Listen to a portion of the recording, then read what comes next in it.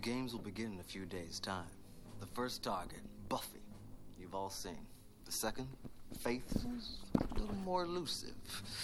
But they will both be together and ready for the killing, and that is a money-back guarantee.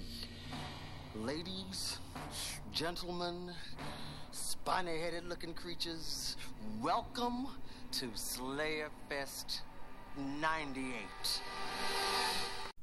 Hello, vampires and slayers.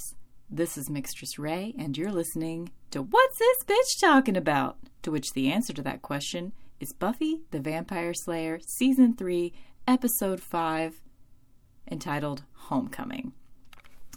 So, this episode is the one where Cordelia gets mistaken for Faith, and Mr. Trick has designed this whole campaign where, like, a whole bunch of different creatures that want to hunt the Slayers have paid him money or something. I think they've all paid to be part of a competition to hunt down Faith and Buffy, and whoever kills gets the money, I think. It's like a pool. And so the episode starts basically with the idea of competition. Or not really starts with it, but the idea of competition. So there's this collection of creatures that is hunting Buffy and competing with each other while hunting Buffy and Faith. And Slayer Fest 98. And then there's Buffy and Cordelia fighting against each other to be Homecoming Queen. So that's like the general plot that is going on in this episode. This is also, just so you know, this is not a spoiler-free podcast. If this is your first time listening for some reason, I might refer to things that happen years in the future. Also, I didn't mention, in case this is the first time that you're listening to my podcast, I recount the events of every episode of Buffy the Vampire Slayer exactly 20 years after its original air date, which means that on November 3rd, 1998, exactly 20 years ago today, is when this episode first aired. So, let's get into my notes. The episode opens with Buffy, Xander, Willow, Oz, and Cordelia sitting at the Bronze talking about the homecoming dance. And they're like, hey, this is our last homecoming dance since we're seniors now. Like, maybe we should get a limo. They're all sort of... It's mostly just like Willow and Xander pushing for it to be like, a special thing, probably because for the first time in their nerdy little lives, they actually both have significant others. So they're thinking, hey, what if we all pool our money together to get a limo? And Buffy's like, well, I mean, that sounds like a great idea, I guess, if I go. And Willow just starts to ask, why would you not want to go unless you don't have a day? And then Scott walks up and she's like, a day or two to think about it. And it becomes apparent in that moment that Scott has not asked her to the homecoming dance, which, obviously there are problematic aspects to Buffy, but like, why is this a plot setup? Like, if Buffy wanted to go to the dance with Scott, and they've also mentioned several times that Buffy already has tickets, like, why would she have bought tickets to the homecoming dance? Like, if she is, like, empowered woman enough to buy her own goddamn tickets, why didn't she ask Scott? Like, why is it being set up that he has to ask her? I don't know. Like, this is the thing that when you're analyzing episodes of Buffy, like, the thing that falls apart about Buffy is the plot structure. Like, you can always pick apart. There are always things in every single episode that's like, well, that doesn't make any sense. And of course I do like to point those things out, but I don't like to dwell on them because it's just not that interesting. So So they just, they had to set it up that he didn't ask her. And then,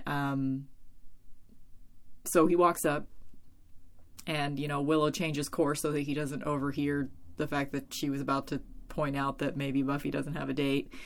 And Cordelia just says, "What? Did Scott not ask you to not ask?" Or something like that. And so everybody's like, "Oh God, awkward moment." And Scott recovers by saying, "Oh, I thought you would think it was cheesy, but I mean, if you want to go, then sure." And she's like, "Well, if you want to go," and like they're being real wishy-washy. And because Scott is about to break up with her in about 5 minutes, the next day he's going to break up with her, I have to interpret this as he didn't ask her because he, was basically thinking that their relationship was sort of petering out. And I can understand that, and I see where they're coming from with that, but I think they didn't really execute it very well, because up until this point, we've just sort of seen casually that Buffy is dating Scott. Buffy likes Scott. She has kissed Scott. I mean, they're all just like sort of cute little, right before Buffy runs away to go visit Angel, she gives him a sweet little kiss, kind of kisses. They're definitely not focusing on a love story between Scott and Buffy, but we still have not seen any evidence that he is dissatisfied with the relationship. There hasn't, normally the show does a better job of like dropping little hints here and there that something like this is coming, but with Scott, there's no hints. Like, we just aren't even meant to view him as an important character. So, we don't see any behind the scenes. We don't see any foreshadowing coming from him. It's just, we're not even supposed to really be thinking about him. But I do think about Scott because he seems like a very sweet guy. And I think they could have given him a little bit more weight, a little bit more time, a little bit more character development in general. I mean, like, it was just the last episode 2 weeks ago. I mean, it has been 2 weeks since there wasn't an episode last week, but it was just the very last episode that he lost his two best friends. They both died in the last episode. And like, we don't see him grieving. We just don't see any character development in Scott. And I think that is a missed opportunity. So, R.I.P. Scott. I mean, he's not dead, but now that he's breaking up with Buffy. Anyway, I'm skipping ahead a little bit here, so hold on. Let me pause and take a drink of coffee, and we'll go back. Okay, so they're talking about getting a limo, and as soon as Scott shows up and sort of like asks her, "I'll go if you want to go. I'll go if you want to go. I don't know what you want to do." The vulture conversation from Jungle Book. And Oz says, "The judges will take that as a yes." Because, all this happens right in front of all of them at the Bronze. Right after that conversation, Scott's just sort of like, "Do you want me to get you a drink?" I think at this point, maybe he hadn't decided he was going to break up with her for sure. And this might have been her last chance. Because, again, I am just reading a lot into it. Like, the episode is not really giving you a lot of context to think these things, but maybe that is what we're supposed to think, because he asks her if she wants a drink, and since he's just shown up, like, they were sitting around talking until he got there, and as soon as he shows up and asks her to the dance half-heartedly, upon pressure, she's like, "You know what, actually, I'm tired, I think I'm gonna go home," and then she gives him a kiss, and she immediately goes to Angel. Or she immediately goes to get him some blood, I guess, at the butcher. Because the next scene, we just see her showing up at Angel's house. At Angel's mansion. He's pacing around and grunting and moaning. And he's still very animalistic at this point. I mean, this is only... We saw him drop out of the sky 2 episodes ago. In the last episode, he was just a complete feral beast. And then by the end, he recognized who Buffy was. So this is the first time we're seeing him since that. And she's bringing him blood. So he's obviously not really able to take care of himself, although he did have blood on his mouth in the last episode, which was never explained.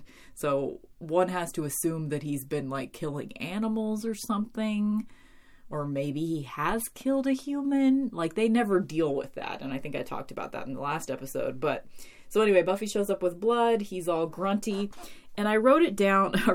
First thing I wrote was, Angel has found a shirt. So I mean, I think we can probably safely assume that there are some clothes in the mansion from when Angel lived there before.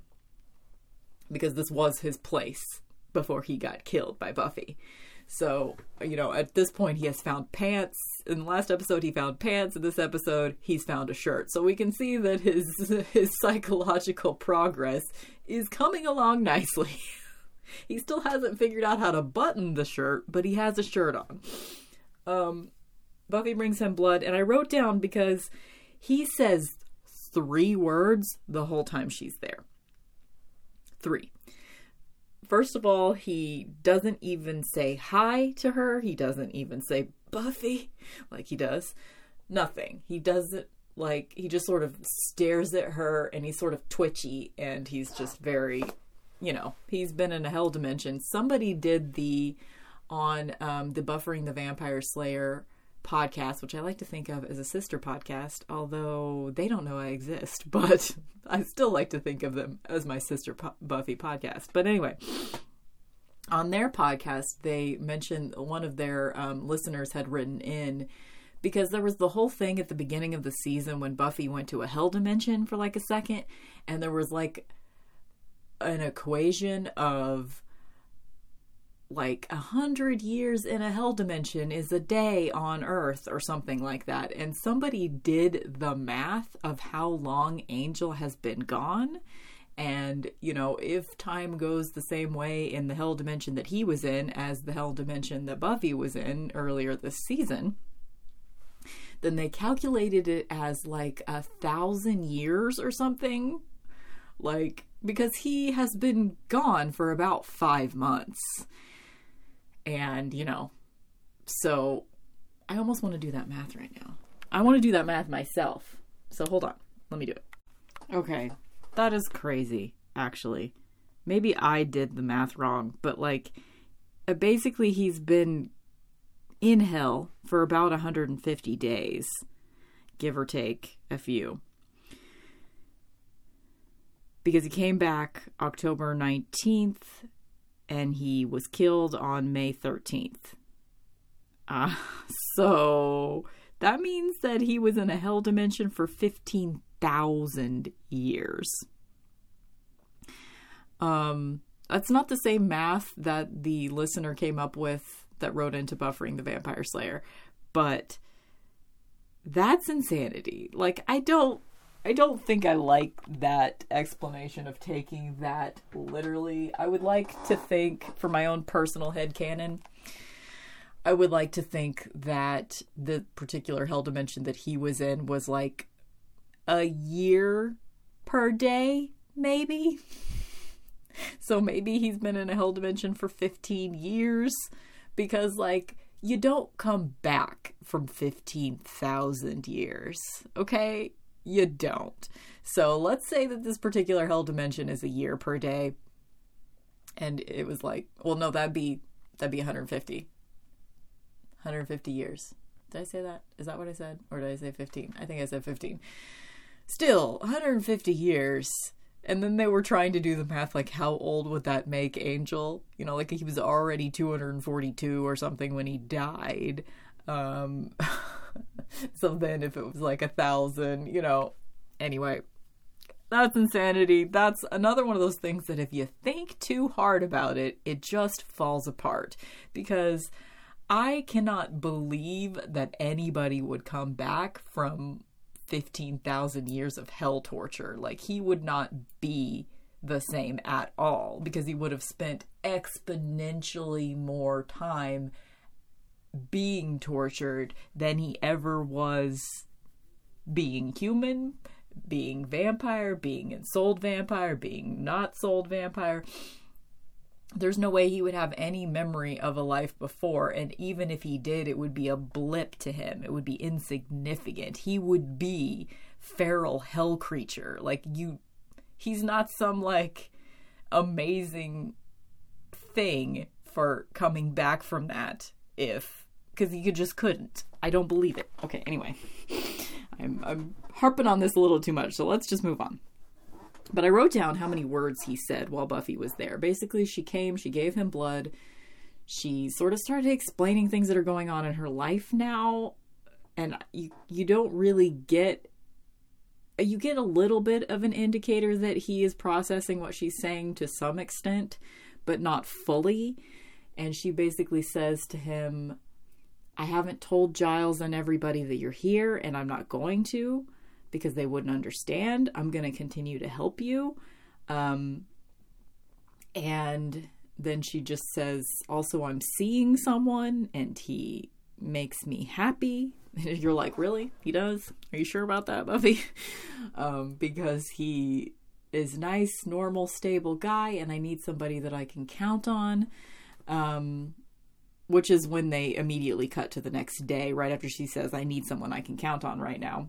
They immediately cut to the next day where he's breaking up with her. But the 3 words that Angel says while she's there. First is, I think she sort of asks him how he is when she first gets there, and he says, it hurts less. Okay, so he actually says 4 words while she's there, because he says, it hurts less. And then when she mentions Giles, when she says, I haven't told Giles and everybody that you're there, you sort of see him in soft focus in the foreground, and he's facing away from her as she's saying this.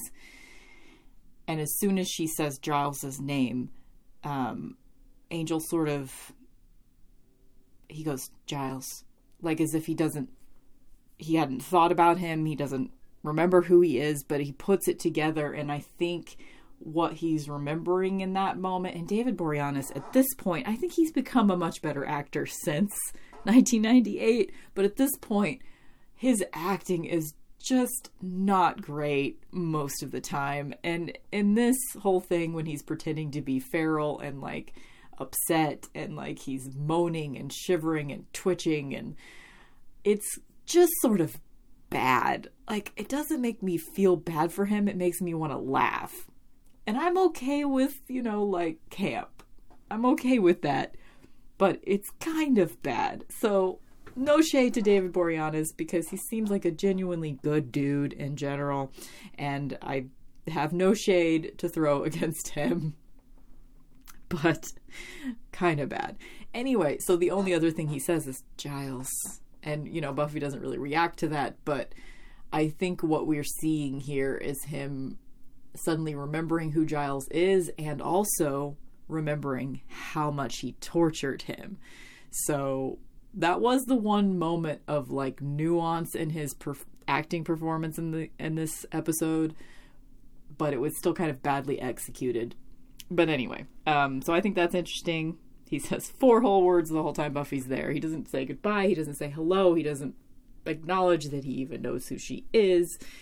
He sort of does this weird thing when, I don't know what this means. Maybe it means nothing. When Buffy is mentioning that she's seeing someone now, he sort of whips around like as if he's angry, and he starts to like kind of have an angry response to her seeing someone else, but then he reaches out and like adjusts her collar on her jacket. I don't know what that means. Like, was he just like about to hit her or something, and then he recovered by touching the collar of her jacket? I don't, if you guys have any insight into that, let me know. mixtressradio@gmail.com is where you can send me letters. Yeah, I don't know what the fuck that was about, but anyway, immediately cut to the next day when Scott is breaking up with her, and his excuse is that, before we started going out, you seemed like a force of nature, so full of life, and now you just seem distracted all the time. And I think that's pretty legit. I buy that completely as an excuse for breaking up with Buffy. Because if you're a normal human dude dating Buffy, if you're not in on the secret, you're gonna just feel pretty neglected. Like, you know, this episode is really about Buffy missing being Buffy. Like, she has just been a vampire slayer for the most part ever since she got called. So she wants to be Buffy sometimes, and her trying to date a normal dude and not let him in on the secret, which is interesting because they let other people in on the secret pretty quickly. So they really don't want you to think that Scott is at all important because, you know, they've been quote unquote dating for like 3-4 episodes now. Anybody else, if they were considered to be at all important, they would have been in on. They don't keep her Slayer secret very well in this show. So, yeah, anyway. So Buffy attempting to date Scott in the first place is sort of her attempting to be a normal girl in some way. And we all knew that was never going to work. And it makes sense that he should break up with her because she seems distracted all the time. That all tracks for me. But again, they just didn't give him enough character development, I don't think. Anyway, I've been talking about Scott too much whenever he's pretty much gone now. Because as soon as he walks away from Buffy, that's basically it. I don't know if we'll ever see him again. He gets mentioned in an episode like years down the road, like in season 6 or something. Or maybe in a couple other episodes, he probably gets mentioned for like a second. But, or maybe not even. I don't know. I can think of one instance when he gets mentioned again, and it's like season 6 or 7. And that's it. Somebody like brings up that he's gay now or something. I think that's season 7. Anyway, doesn't matter. He's gone. He breaks up with Buffy. Break to someone is watching Buffy. So like somebody has surveillance on her or something because as Scott is like walking away from her whenever he breaks up with her, there's like a surveillance camera on her.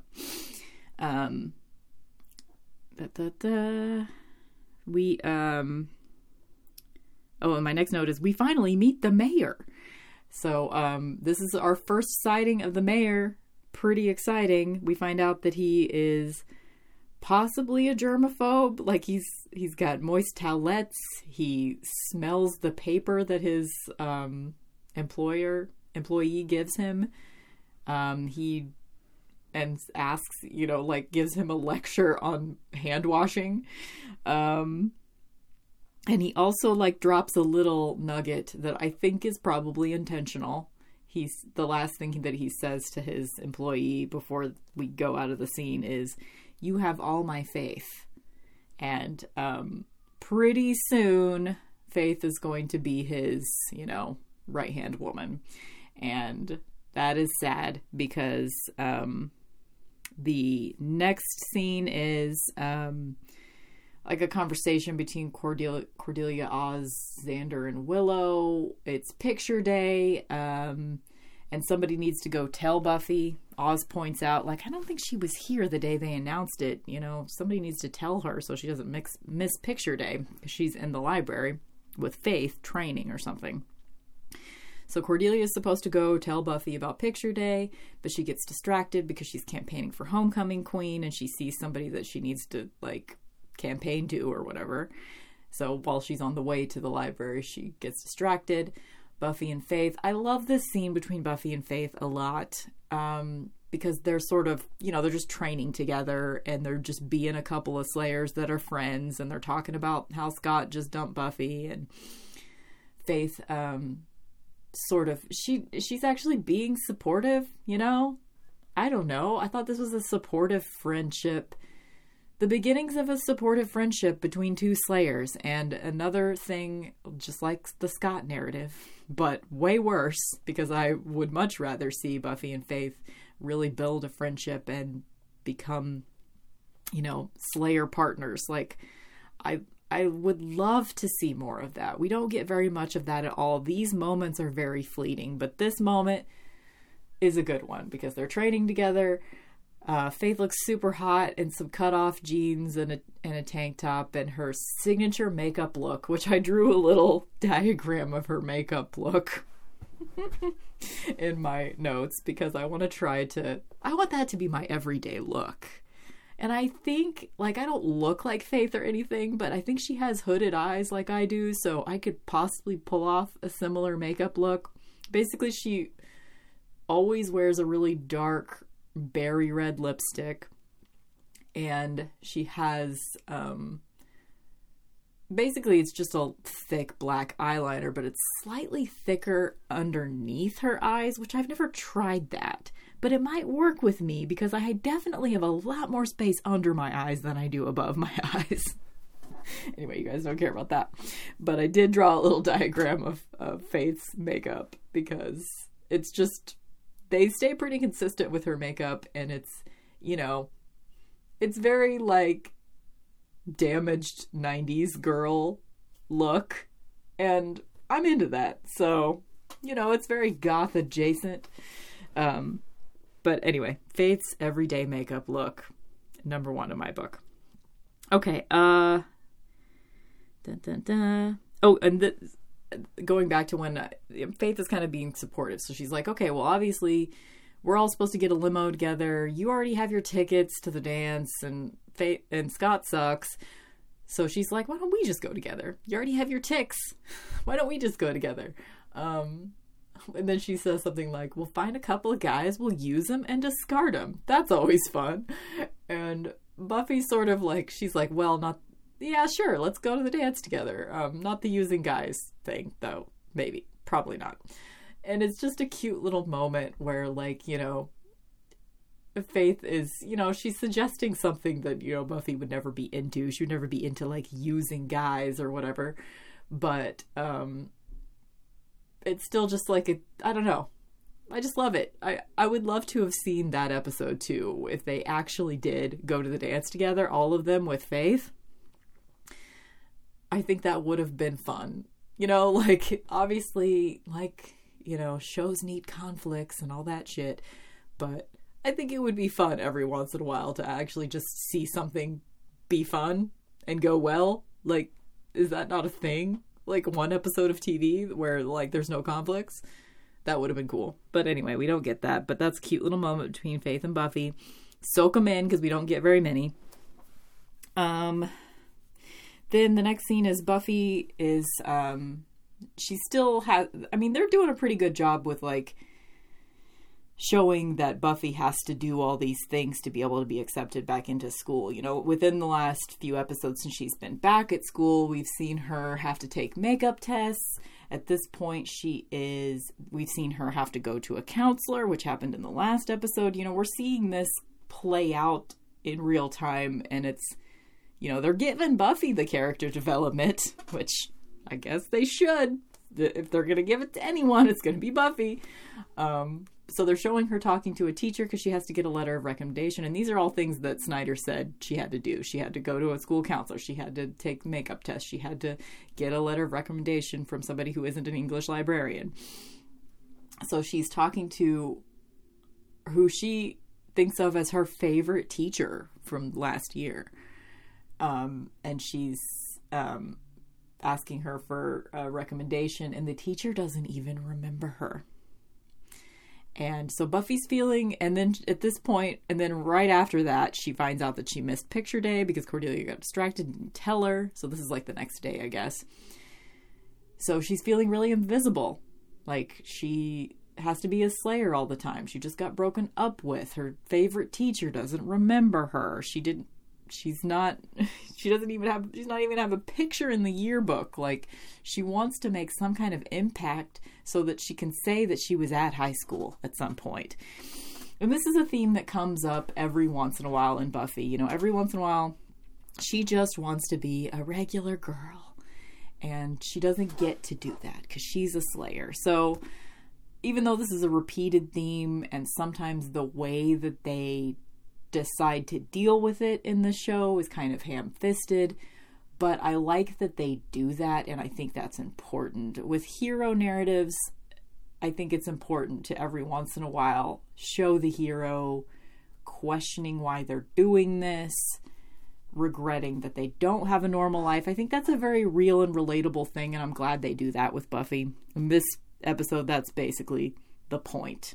Is that, so at that moment when she feels really invisible, she decides she's also going to run for homecoming queen.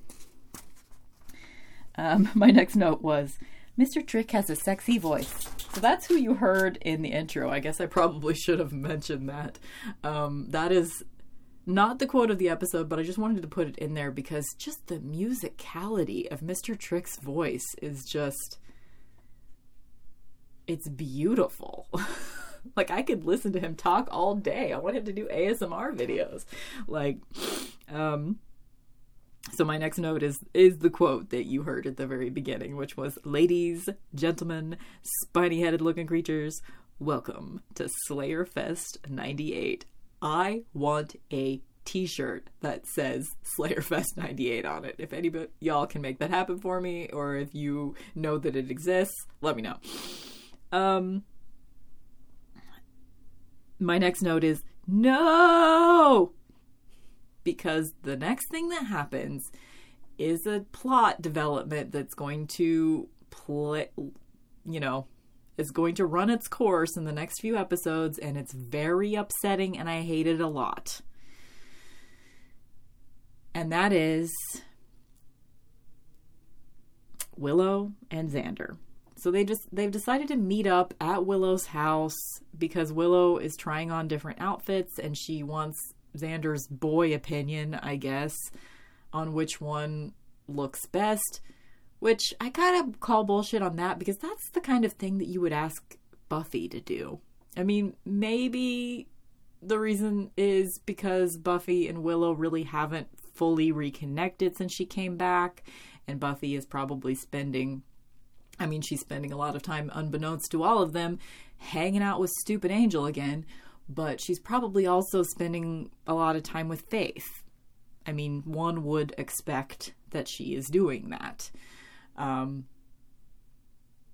But, I mean, I guess I can understand why she's asking Xander's opinion, but normally this would be something that she would talk to Buffy about, I would think. Because it's so much more fun to try on outfits and get a girl's opinion than a guy. Guys are useless when it comes to that. There's like, yeah, that's hot. Meh. So, and I'm making an awful generalization there, but the way that guys are socialized in our society, most of the time, they're useless when it comes to outfit opinions. They really just like don't see the detail because they haven't been taught to see that kind of detail. It's not because they're incapable of seeing it. Although biologically, I think it has been proven that women have better color acuity than men. So a lot of the time, like, dudes really can't tell that something is like green versus black or something. You know, they just have no clue. Anyway. So Willow's trying on different outfits in her bedroom, and she has like one of those screens, which that is really cheesy. She has one of those like little dressing screen things, which, you know, that makes sense to me. Like, if she's having Xander over in her bedroom, maybe she put what is normally just a decorative element in her bedroom up to use as an actual dressing screen. But there's also a light back there, like a really brilliant light, so that you can see her silhouette as she's changing. So, God. Anyway, so she's trying on different outfits, and like pretty much every outfit she tries on is just sort of like regular everyday Willow outfit. It's not really fancy, so it seemed odd to me. And then the last one that she puts on actually looks like a formal dressy dress that you would wear to a dance. It actually looks a little too grown up for her. You know, it's just like black velvet with a boat neck. It kind of doesn't look very Willow. It looks way too formal for, you know, a senior homecoming dance. I mean, this isn't prom, and if it was prom, it would still look too mature for prom even. But anyway, critiques of her dress aside, as soon as she comes out in that final dress, the one that's actually kind of formal looking, Xander is like trying on a tux at the same time for whatever fucking reason. I don't know. because it's the only tux he has, so he doesn't really need Willow's opinion on it because he doesn't have another option. That's what he's wearing. So I don't know why he's trying that on for her. But in any case, he has just finished composing his outfit as soon as Willow comes out from behind the screen in the formal dress. And as soon as they look at each other in the formal wear, it's like they're seeing each other for the first time. And then they kiss. And okay, up until that point when they have kissed and they've been like, what the fuck are we doing? No, that's bad. And they're both very upset that they just did that. I can buy all of that because Willow has been into Xander since forever. She's always been into him.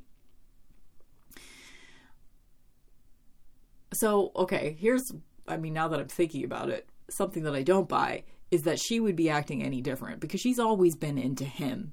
So she's pretty good at sort of low-key being into him. Like, she shouldn't be looking at him as if she's seeing him for the first time because she's always been into him. But I can buy that suddenly, for whatever reason, Xander is seeing her as a fully grown human woman instead of just Willow. I can understand that, and I can even possibly understand the, like, kiss moment and the, oh shit, what the fuck was that? But the fact that this storyline continues is what I call bullshit on. So I don't want to harp on it too much now because we're going to have to talk about it a lot in the next few episodes. Like, I'm looking ahead just to sort of console myself a little bit. It actually doesn't go on too long. There's probably some aspects of it happening in the next episode, and then the episode after that on November 17th, so just 2 weeks from today, is when Oz and Cordelia find out about them. So that's when we're really going to have, and that's when it stops forever. So luckily we only have 3 episodes of this nonsense as being like a subplot happening on Buffy, but it is nonsense. Like, no one likes it. It's not supposed to be happening because Cordelia doesn't deserve this. Oz definitely doesn't deserve this. It's just such a shitty thing to see characters that we're supposed to think are good. I mean, they both have their problems, and Xander is definitely not good most of the time. But, okay. I'm just going to save that conversation. So this is just when it starts and when we have to actually have this annoying conversation is 2 weeks from today. So, okay, let's move on. Oh, and I do need to note my object of the episode is in this scene, and I think it's there just to sort of give you a background undercurrent of telling you that this whole situation is wrong, and that is a giant stuffed snake is in Willow's bedroom, and it's sort of draped across her headboard. I find that funny, because that's obviously intentional, that, like, you know, the sinful snake in the background. And also, you know, this supports my theory that Willow is Slytherin as well, because who else would have a stuffed snake in their bedroom? You know what I'm saying? Just a Slytherin. That's it. And it is my object of the episode because it's cute. I love the element of, like, a creature that's kind of scary being stuffed. I mean, it's a plushy snake. So that is my featured object of the episode. I always like to pick something that I could pluck out of the episode and have for myself, and that is it. Let's see. What do we have next? The next day, Buffy is in the library, and she's got like this whole chart of everyone that's running for Homecoming Queen and their strengths and weaknesses, and she's handing out assignments like, Willow, create a database. I want to know who's for us, who's against us, and who's on the fence. And then she, you know, gives out assignments to Oz and Xander as well. And then Cordelia walks in, and Buffy's like, oh, this is kind of awkward. So there's no reason why we can't all be friends during this campaign time, blah, blah, blah. And Cordelia's like, apparently all the assignments that Buffy has just given everybody in helping her with her homecoming campaign, Cordelia's already done. She's been running already. And so, like, all of them one by one sort of stand behind Cordelia because they already were going to help her. And, you know, like, Xander and Willow are both feeling super guilty about, you know, betraying Cordelia by kissing each other. So they're helping her. And Oz is just sort of like, I'm gonna go where Willow goes. So all of them basically turn on her in that moment because they're gonna help Cordelia. And Cordelia's just sort of like, I agree, we should all be very civil, or something like that during this time. She doesn't say anything about being civil, but, you know, I agree, we can all be friends during this, you know, and she sort of takes them away. And it's important to remember that before Buffy was called as a Slayer, you know, and she mentions that in this episode, you know, like, I was homecoming queen at my old school, I was fiesta queen, you know, like, the yearbook was a story of me, and in this yearbook, I'm not even going to be in it. So it's important to remember that before Buffy was called as a Slayer, she was a Cordelia. And that's, you know, we're reminded of that often. Like, she was Cordelia before she became a Slayer. So this is her trying to go back to that. Then there's this cute moment where Giles is barely in this episode. He just sort of says to Buffy, you know, it seems like you're taking this pretty seriously, and, you know, as long as there's still fun in the mix here. And Buffy's like, sure, we're having fun. And then she crushes a glass with her hand. That's just a nice little moment. Then there's a montage of Willow and Cordelia, or Buffy and Cordelia, both campaigning. They're just kind of like, you know, flirting with people, handing them cupcakes, and like putting up campaign posters. And it's just a montage of them campaigning for Homecoming Queen.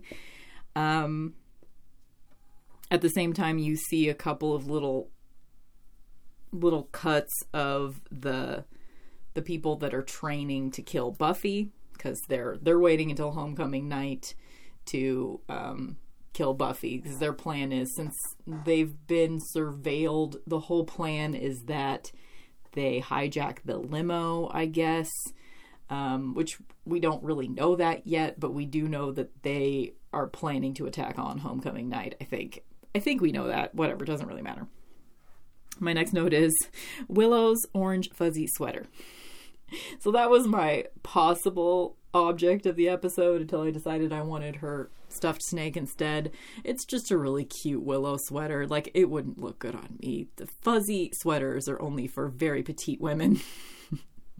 But I do really like her outfit. It's very Willow. It's fuzzy orange sweater, yellow tights, and like a Willow skirt. I don't know what else to call it. It's a Willow skirt. This is basically her outfit composition. She always has bright colored fuzzy sweater and skirt and tights that match. And the skirt has both the orange and the yellow of the tights in the skirt. I don't know what the pattern is, but it's just like a yellow skirt with orange something on it. Cute Willow outfit.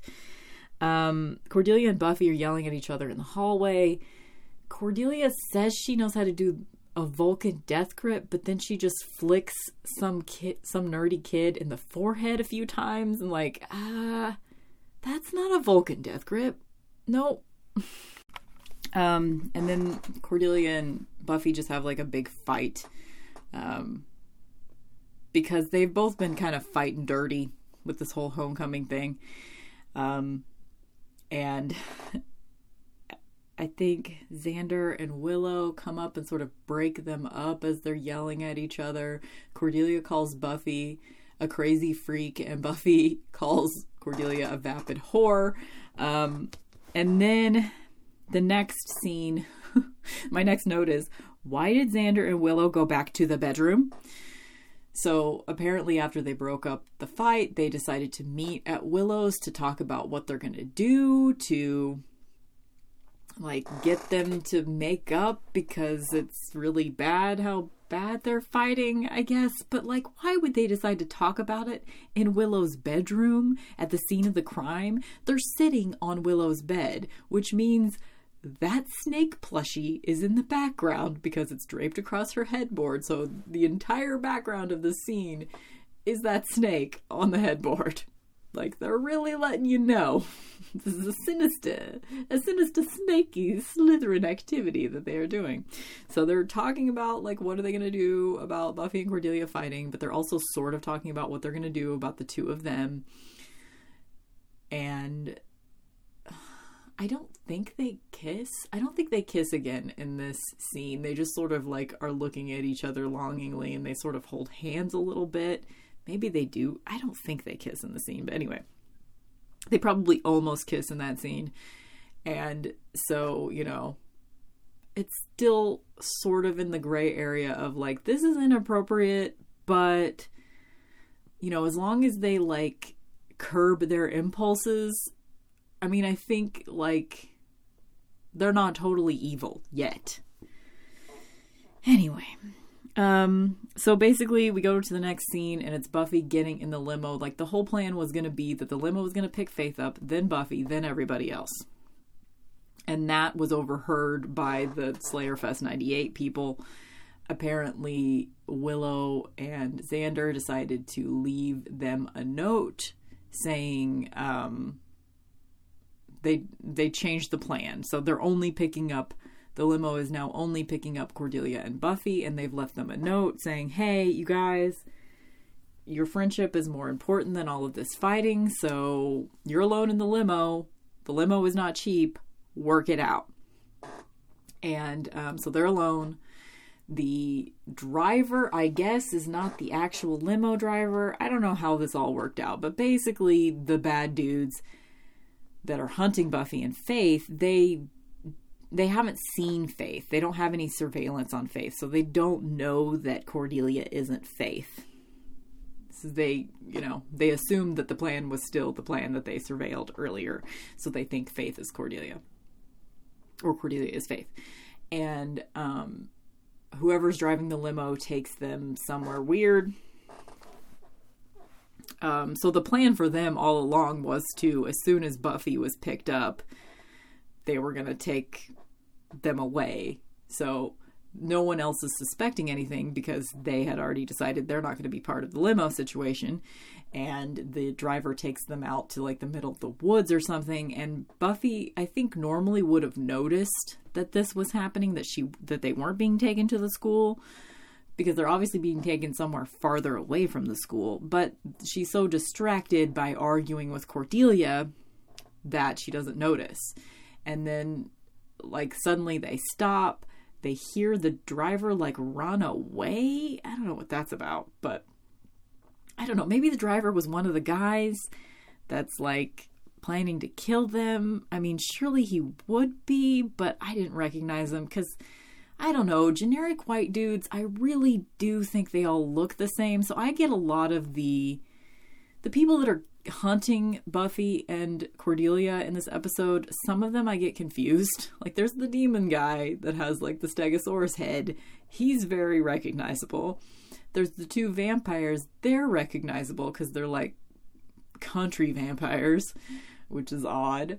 And then there's also there's, like, a dude that's setting bear traps in the woods.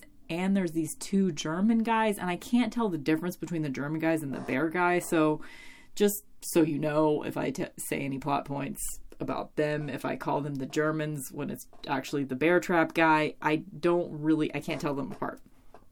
I just can't. I'm sorry. Anyway, let's see.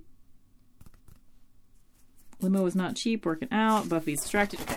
We're caught up then. Okay, so as soon as they get out of the car and they're in the middle of the woods, there's, like, a TV and a VCR. What is it hooked up to? I don't know. They're in the middle of the woods.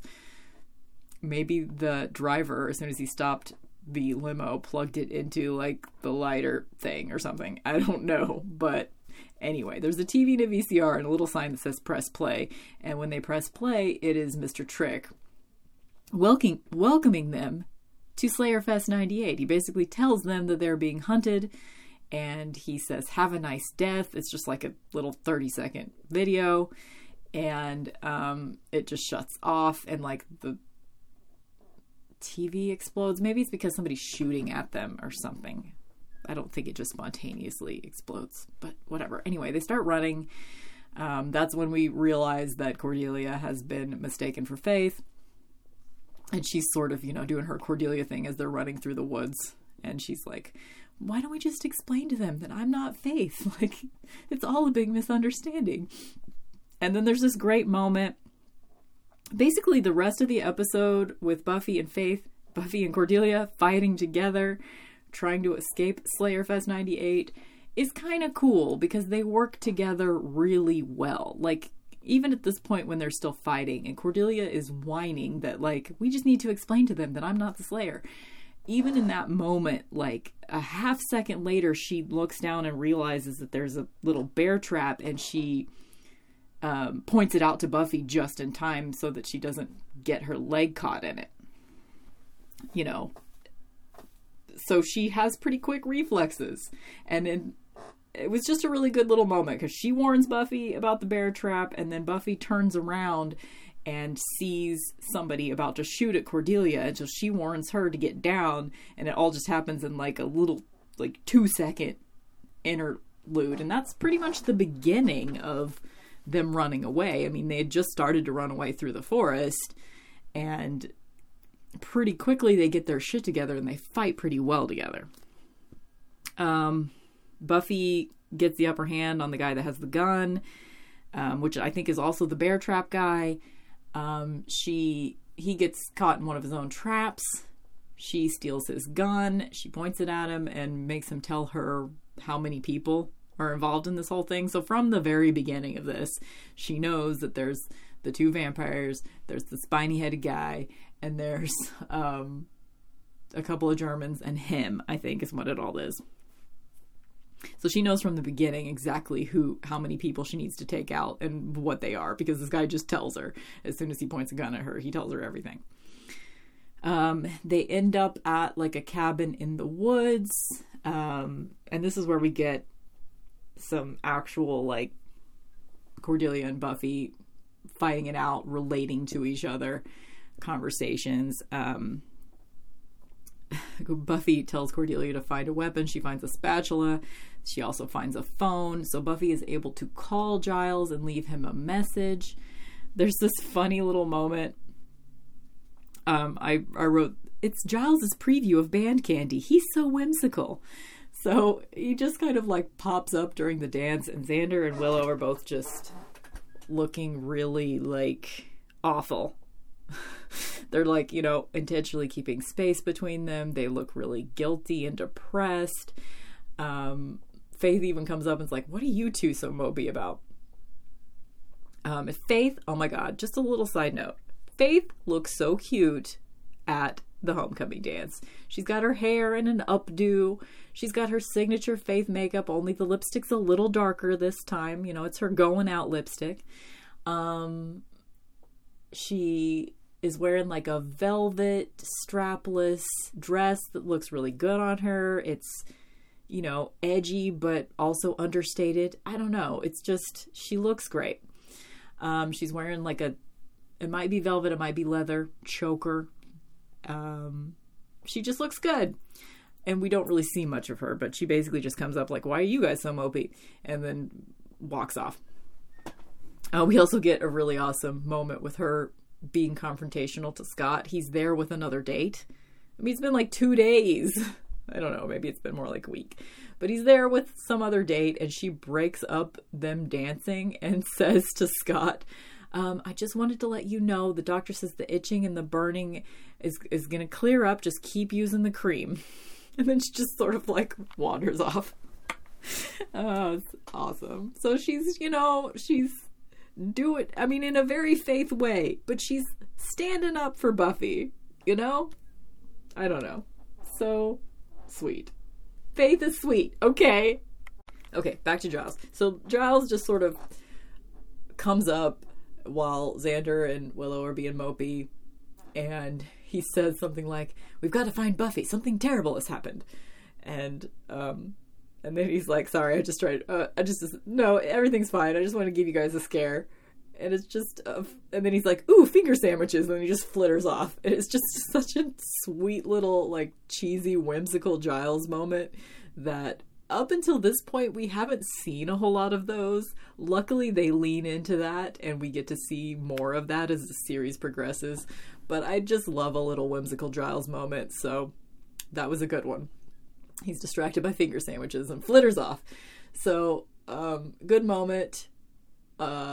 Again, like, Giles is really basically not in this. So he decides to go back to the library, because, you know, and the whole time, Willow and Xander look so morose, and they're not even really saying anything in response to Giles. Giles is just like, okay, I'm gonna go back to the library until the coronation, like, see you guys later. And they're just, like, not even looking at him. They're so morose. Like, they're really laying it on thick. And you would think that Giles or Buffy or somebody, like, the only one that acknowledges how mopey they are is Faith. But anyway, so Giles goes back to the library. You get a little glimpse of the minty mug. He's drinking tea, and he gets the message that Buffy was able to leave for him from somehow that cabin still has phone service. And she left them a message saying, you know, we're in a cabin at blah, blah, blah woods. And then you cut away, and we don't know, like, obviously Giles is going to be helping them now, but we don't know what's going to happen with that yet. My next note is the importance of memorizing phone numbers.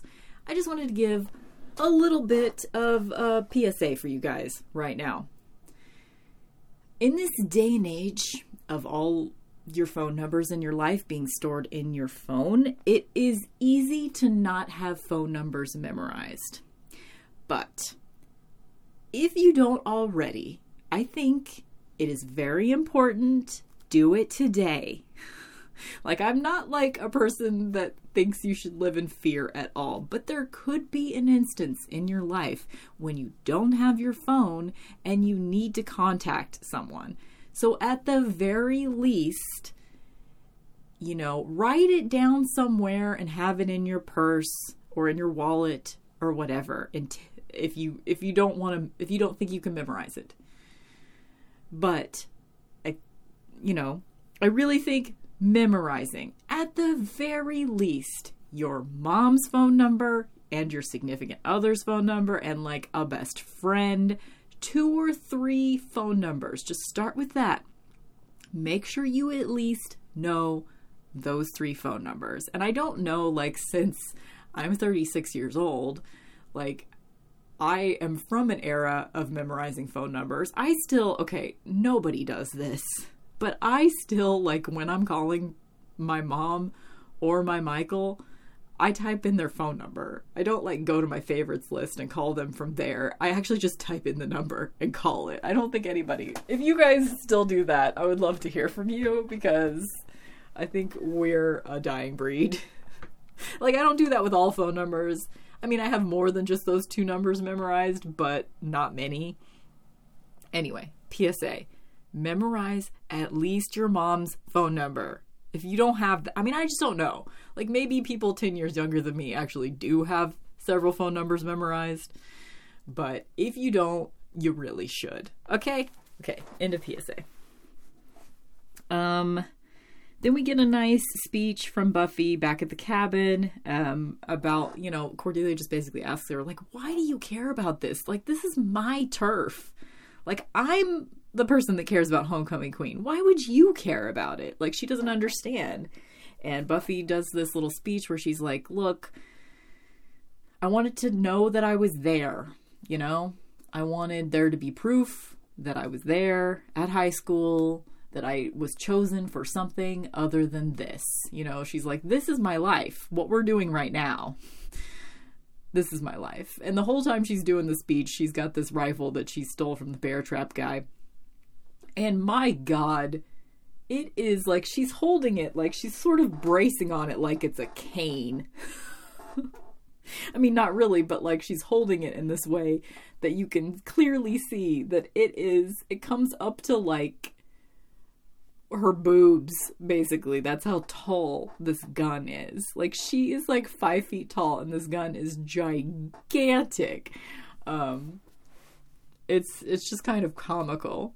And also the length of her skirt, like the homecoming skirt that she's wearing, dress, whatever. It's a very weird length. Like, it looks like it's supposed to be about knee length, but because she's so short, it comes down to like mid-calf on her. It's just a very strange length. I don't know. Maybe it's a 1998 thing, but normally I'm all about 1998 fashion, but her dress is not great. But it is a nice contrast because her dress is like, it's kind of a corally red, but it's more red than coral. And it's a great contrast to the outfit of the episode, which is Cordelia's emerald satin dress. She looks damn good in it. It's very 90s, but it's very timeless 90s. Like, why did people stop wearing satin? Satin is so pretty. Like, she looks damn good. So that's the outfit of the episode. Cordelia looks great in her homecoming dress. So, and then we get a nice moment where, like, at the end of Buffy's little speech of, like, wanting to be chosen for something, you know, other than being a Slayer, like, she wants to be a part of the world sometimes, god damn it. She wants to have, like, one high school moment, and she'll come back to this theme. Like, we'll hear this a lot. She just wants to have one high school girl moment. And she does get it at the end of this season. In an unexpected way, but this isn't it. But anyway, at the end of her speech, she says, besides, and then she, you know, like, cocks the gun. I look cute in a tiara. So that's just a nice little moment. Somebody blows up the cabin. I don't know if it's one of the, are there 2 bear trap guys? Is it the Germans? I don't know who the fuck blows up the cannon, but somebody does.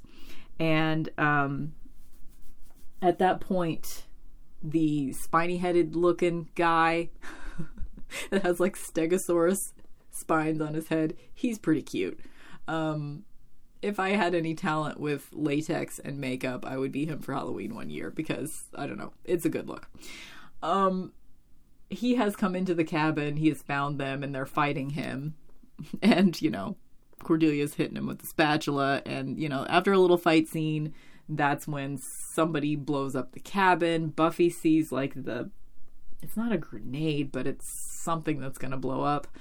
She sees it. They jump out the window. They run away just in time. And then the cabin blows up with the spiny-headed guy in it. So, R.I.P. spiny-headed dude. At this point, they're both, Buffy and Cordelia are both, like, super dirty, and now they've been, like, right next to an explosion, so they, like, have, you know, soot on them, soot and mud, and they're all mussed up and in their, you know, homecoming outfits. They're running away. When they get back, this is a nice moment, because when they start approaching the library, Buffy's just sort of talking tactics with Cordelia, and she's just sort of saying, okay, so we took out this guy and this guy. We still have to deal with, you know, the 2 vampires, blah, blah, blah. I think that's all they have left is just the 2 vampires. And she's like, they're going to the library to get weapons. They're not even discussing, like, asking anyone for help. Buffy is not even saying, like, we need to talk to Giles or anything. She's just like, we need to get weapons. These are the ones that we still need to take out. This is who we've taken out so far. And Cordelia's in. Like, she's not even, like, thinking. Like, at this point, they're back at the school. They're back at the library. Like, I mean, she could, like, abandon Buffy right now if she wanted to. But she's in. She's like, okay, well, we're being hunted. We're in this now. Let's do it. Like, she's in. And I just like that. I just think that's great. At this point, they're collaborating very well together. Somehow they still have the spatula. The 2 vampires, they're like a husband and wife. We've actually seen the guy before, and I wouldn't know this if I didn't, like, read it in a book. I don't remember him. He's the same We saw him in Bad Eggs with his brother. He's just like a country vampire, and he ran away. So that's how he got away in that episode. So he's back now. And now he's just gotten married, so he's with that chick. They're in the library when Buffy and Cordelia get there. Oh, they still haven't taken out the Germans. Yeah, I forgot about that. They still haven't taken out the Germans. So they still have the Germans and the 2 vampires to kill. When they get to the library, Giles is knocked out. So, hey, if you take a drink every time Giles gets knocked out, do so now. It's been a while since he's been truly knocked out. Oh, no, wait. He was knocked out in the last episode, but I don't know if you count that because he was trank gunned. So that's not really the same as getting knocked out, but kind of. So Giles knocked out again. So that's why he hadn't been helping them, because I guess we can assume that the Gorches showed up, the Gorch vampire couple showed up just as soon as he heard the phone message from Buffy about where she is. So they're there. Buffy quickly dispatches the girl vampire with the spatula. Like, what spatula do you know that is wooden? And it didn't even look wooden. It was like rubber. And she like staked her in the solar plexus, which anytime like Spike or Angel gets stabbed in the solar plexus, they don't die. You have to hit the heart, but it doesn't matter when it's a minor character. Anyway, Buffy kills her real quick, and somehow she gets knocked out too. So her and Giles are both knocked out. So it's just Cordelia versus the dude, Gorch vampire guy. Giles is sort of starting to come to when Cordelia, oh my god, this is the quote of the episode. So the Gorch guy is like, super upset because, his wife was just killed. And he says, I'm gonna, and Cordelia's like, rip out my innards, play with my eyeballs, boil my brain, and eat it for brunch. Listen up, needle brain. Buffy and I have taken out 4 of your cronies, not to mention your girlfriend. Wife, says the Gorch guy. Whatever. The point is, I haven't even broken a sweat. See, in the end, Buffy's just the runner-up. I'm the queen. You get me mad? What do you think I'm gonna do to you? And she just sort of like takes a couple steps and just like looks him in the eye. And it's a pretty great bluff. I mean, like, this is a pretty brave moment. Like, Cordelia's always brave. This isn't out of character for her at all. But, I mean, if you think about it, like, being just like a regular human that doesn't have any special powers to stand up to a vampire, it's just her and the vampire. Like, obviously she's trying to like buy some time so Buffy can wake up from being knocked out, but still, this is a very brave moment, and that's why she gets quote of the episode. That's why she also gets most valuable player of the episode and outfit. Cordelia is the queen of this episode for sure. So, and that's when the Gorch guy runs away. He's just like, okay, I'm out of here, because he's totally scared of Cordelia, which I love. At this point, they, all of them still think she's Faith. They think she's a slayer. So that's part of it. But also Cordelia, pretty amazing, pretty badass. Also, just, because I've been kind of obsessed with makeup lately, and I've been really paying attention to everybody's makeup. And I also, as I've mentioned before, but just in case you don't know, I've renamed all of my lipsticks that I own after Buffy characters. Well, not all of them, but most of them, like the important ones, have been renamed as Buffy characters. And I've done pretty well, like, just instinctually picking the right colors for each character. Like, my Cordelia lipstick, for example, is a dark brown, which, because she has pretty dark skin, is a pretty great neutral on her. A dark brown isn't like a neutral on Cordelia, and she's pretty much wearing the Cordelia lipstick in this episode, which is nice. So, I don't know, just thought I'd point that out. After Giles sort of wakes up and Buffy wakes up and, they think it's over at this point. Why do they think it's over? Maybe the 2 German guys weren't mentioned? maybe she thought I don't know what the fuck. They think it's over at this point, and they're just sort of regrouping and deciding to go back to the dance. And that's when they say somebody's like, I don't know, this, like, don't mess with Cordelia. I don't know. They're just talking, the three of them. And then they notice that there's tracking devices in the corsages. And that's when, Buffy decides to get some wet toilet paper. Anyway, they just wrap it up really quickly, and it's kind of not smooth, but basically Buffy just, with the wet toilet paper and the tracking devices, she somehow gets the tracking devices attached to both of the Germans that are hooked into the tracking devices. So they end up killing each other. So that happens. I guess, whatever. Took them out real quick. And, like, there's a guy that the whole time he's been, like, on a radio with the two German dudes, like, telling them where to go, because he's the one that can see where the tracking devices are on the map back at wherever he's stationed. I don't know. And so he's talking to them via radio, and the tracking devices go dead. They, like, go offline as soon as the two Germans kill each other. Like, what? Why do the tracking devices go dead? I mean, they're just they're just like GPS type devices. Like, they wouldn't go dead if someone's dead. Like, they're not attached to their heartbeat or anything like that. So that was just a stupid little moment. But whatever. Again, don't look too far into these things because you'll be able to pick it apart very easily. Next scene is, at some point during all of this, police officers took Trick, and I don't know how long it's been, but we're seeing the next scene is Trick is hauled into the mayor's office, and the mayor, you think it's like he's sort of like giving a speech about unsavory elements in town and stuff like that. So it's sort of a metaphorical, possible racist conversation, but then you find out that what he's talking about is taking out the Slayers, and Mr. Trick is like, well, I might have that taken care of right now. And the mayor's impressed by his Slayer Fest 98. He's noticed him. He likes Mr. Trick, and he wants him to work for him.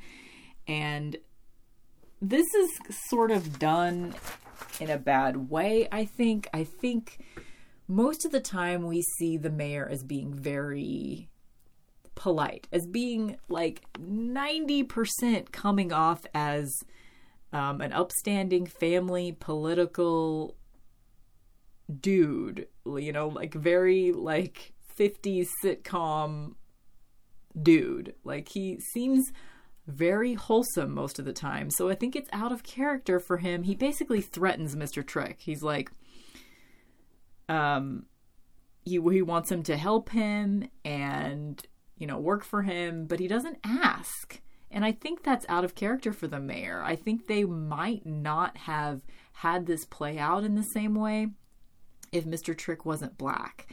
So I think this is possibly racist writing because he just basically threatens him. Because Mr. Trick says at one point, what if I don't want to work for you? And the mayor just says, I don't think that's going to be a problem. Like, why wouldn't he just ask? Why wouldn't he just offer him money? I'm sure Mr. Trick would love to collaborate with, you know, he's a business vampire. He's the future. He's definitely, there's a reason that the mayor would want to work for him, because he organizes shit. He has knowledge of tech. He gets shit done, you know? He's a business vampire. God damn it, he's an executive vampire. Just like Eddie Izzard is an executive transvestite. Mr. Trick, executive vampire. So, I mean, like, why wouldn't he just, like, at least start out being nice about it? So that sucks. So Mr. Trick was basically intimidated into working for the mayor. Not that he wouldn't. I mean, I think he would have said yes. Like, why wouldn't he? Anyway. Then Buffy, Giles, and Cordelia show up at the dance just as they're about to announce who the homecoming queen is. And of course they look real haggard, really dirty, real disheveled. And Xander's like, what did you guys do to each other? And Buffy says, long story. And Cordelia says, got hunted. And Buffy says, apparently not that long. I'll tell you one thing though, you don't want to mess with Cordelia. And Xander sort of gives a really uncomfortable laugh at that point. I just thought I'd point out that little long story. Got hunted. Apparently not that long. Because just 2 episodes ago, when we met Faith for the first time, Buffy said something about, they were talking about Oz being a werewolf. And she says, long story. And Oz says, got bit. And she says, apparently not that long. So this is just sort of a cute little callback, I think, to that little exchange. And then they are about to announce homecoming queen, and Buffy and Cordelia are both like, after everything that's happened, this kind of seems pretty damn important. So they both establish in that moment that they still care whether or not they get homecoming queen. Then it's announced that for the first time in Sunnydale history, there's a tie. But it's the 2 girls they were running against. It's, the 2 other girls that were running for homecoming queen that won, not Buffy and Cordelia. And they just both sort of look at each other, turn around, and walk off. And that's the end of the episode. Just a weird little thing that I noticed. Almost everybody at the dance, in the last shot when you're seeing the slow close-up of Buffy and Cordelia right before they announce who the homecoming queen is, pretty much everybody in that crowd scene is wearing black, and Buffy and Cordelia stand out because Buffy's wearing the corally red and Cordelia's wearing the emerald green. So they're wearing bright, contrasting to each other colors, where everybody else is wearing black. And everybody else is super formal. Even Giles, he was wearing a black suit and he just looked weird. I don't know. Everybody was very formal. This is a homecoming dance. I mean, maybe homecoming dances are fancier in other places, but at my school, the homecoming dance was not even important, really. It was just, anyway, whatever. So that's the end of the episode. I don't know how much else I have to say about it. I think this is an enjoyable episode.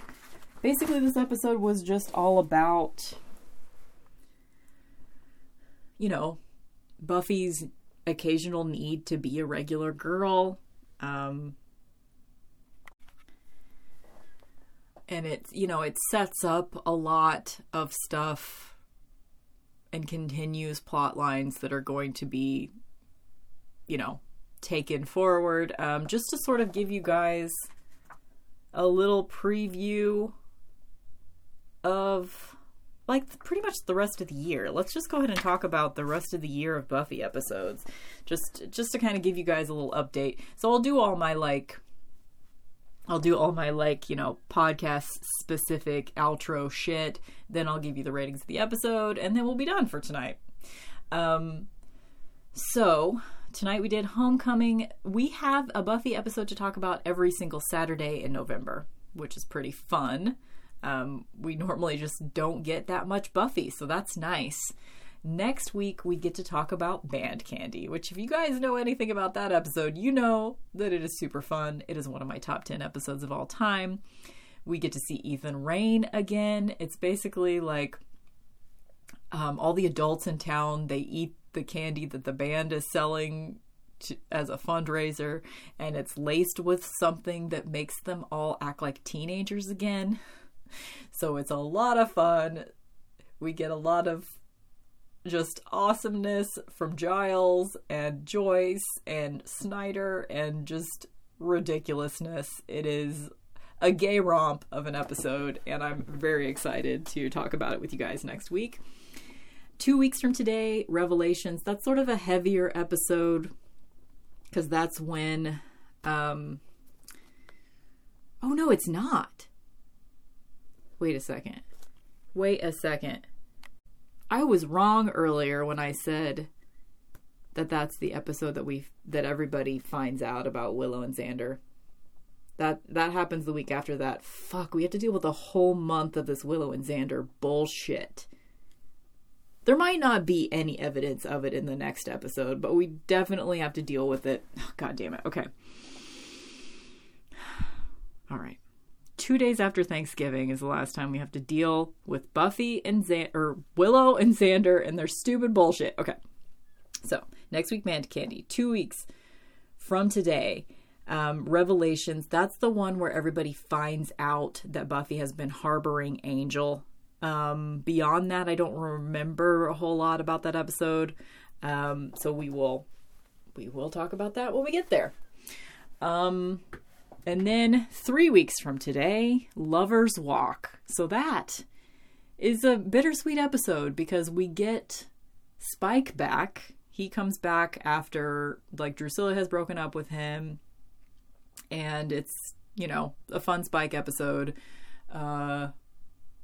It's not really fun because this is when Oz and Cordelia find out about Willow and Xander because Spike has like trapped them somewhere, and so they feel like they're in a life or death situation, so they're like making out, and Oz and Cordelia walk in on them, and Cordelia gets injured, and it's a whole thing. So Lover's Walk, bittersweet episode because we do get Spike, but we also get a lot of drama and turmoil. This is kind of the turning point, I feel, of the season. Like we've had some darkness at the beginning of the season. Buffy's definitely dealing with a lot with the whole Angel situation and going back to school and all that shit that we've talked about and having run away. But really next week with Mancandy is the last moment of whimsy for a while, is the last moment of brevity. So we really need to soak in all of the joy that we're going to feel when we watch next week's episode because it's going to get kind of dark after that. So Lover's Walk, then we have a week off, and then we come back December 8th with The Wish. So that's a pretty good episode. That is the one where Cordelia, that's the one where we meet Anya. So it's kind of cool to think that Anya shows up this early. We're only in season 3. So Anya shows up on December 8th, and she grants a wish to Cordelia. Just basically says to her, and this is where we find out about vengeance demons in general. Cordelia says to her, I wish Buffy had never come to Sunnydale. And then we get an alternate reality world where Buffy had never come to Sunnydale. And it's a really dark world, but it's an interesting episode to talk about. And then the last episode we're going to get to talk about this year is on December 15th. And that episode, I don't really like it. It's the one where it is established that Angel, basically the point of the episode is that we're establishing that Angel needs to be here, that it was sort of the powers that be that decided to bring him back. So it's kind of revealed why he's back, because he needs to make amends. The episode is called Amends. And we'll get into that episode. Buffy has terrible bangs in that episode. and that is just the tip of the iceberg of how terrible that episode is. It's just, it's like the Buffy Christmas episode. I don't think there's any other episode that has a Christmas flavor to it, even though it happens 10 days before Christmas. So yeah, that's the last one from this year. And then when do we get to come back? We have to wait almost a month before we get to come back in next year, 12th of January. So, but hey, let's just look ahead to this month. This month we get to have 4 whole episodes in a row, starting with this week. So, Homecoming, let's get into... Okay, if you'd like to contact me, mixtressradio@gmail, MIXTRESS, radio spelled the normal way, @gmail. You can send me letters that way. You can send me messages on the Instagram page, which is under Mixtress Buffy. And also follow me on Instagram because I always post when I have a new episode up. And if you'd like to give me a one-time donation because you like the things that I do here, you can do that. PayPal.me/MixtressRae, MIXTRESSRAE. If you'd like to become a patron, any monthly contribution will get you access to extra podcast episodes. Theoretically, if you're listening in real time in November of 2018, I actually don't have any extra episodes of the podcast up, but there will eventually be bonus episodes once I gain a few more patrons. And once I figure out how to do it, which I still haven't done. So that's my bad. Maybe I'll take that time in, between December 15th and January 12th where there's no podcast episode to record for you guys.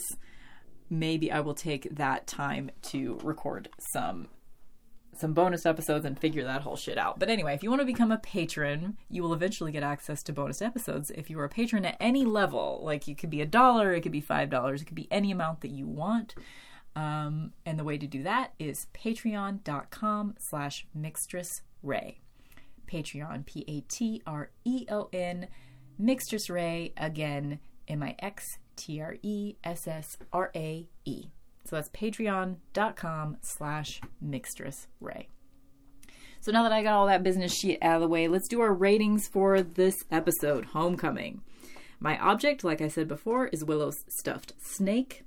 The outfit, as I said before, is Cordelia's emerald satin dress. She looks damn good in it. It's long. It's got a little slit on the side. It's got, I don't know what you call the particular neckline that it has, but it's this sort of traditional, maybe it's not scalloped, unless it's a big scallop because the scallops are only over the poops. But it's I don't know what you call that neckline, but it's a really nice flattering neckline on Cordelia.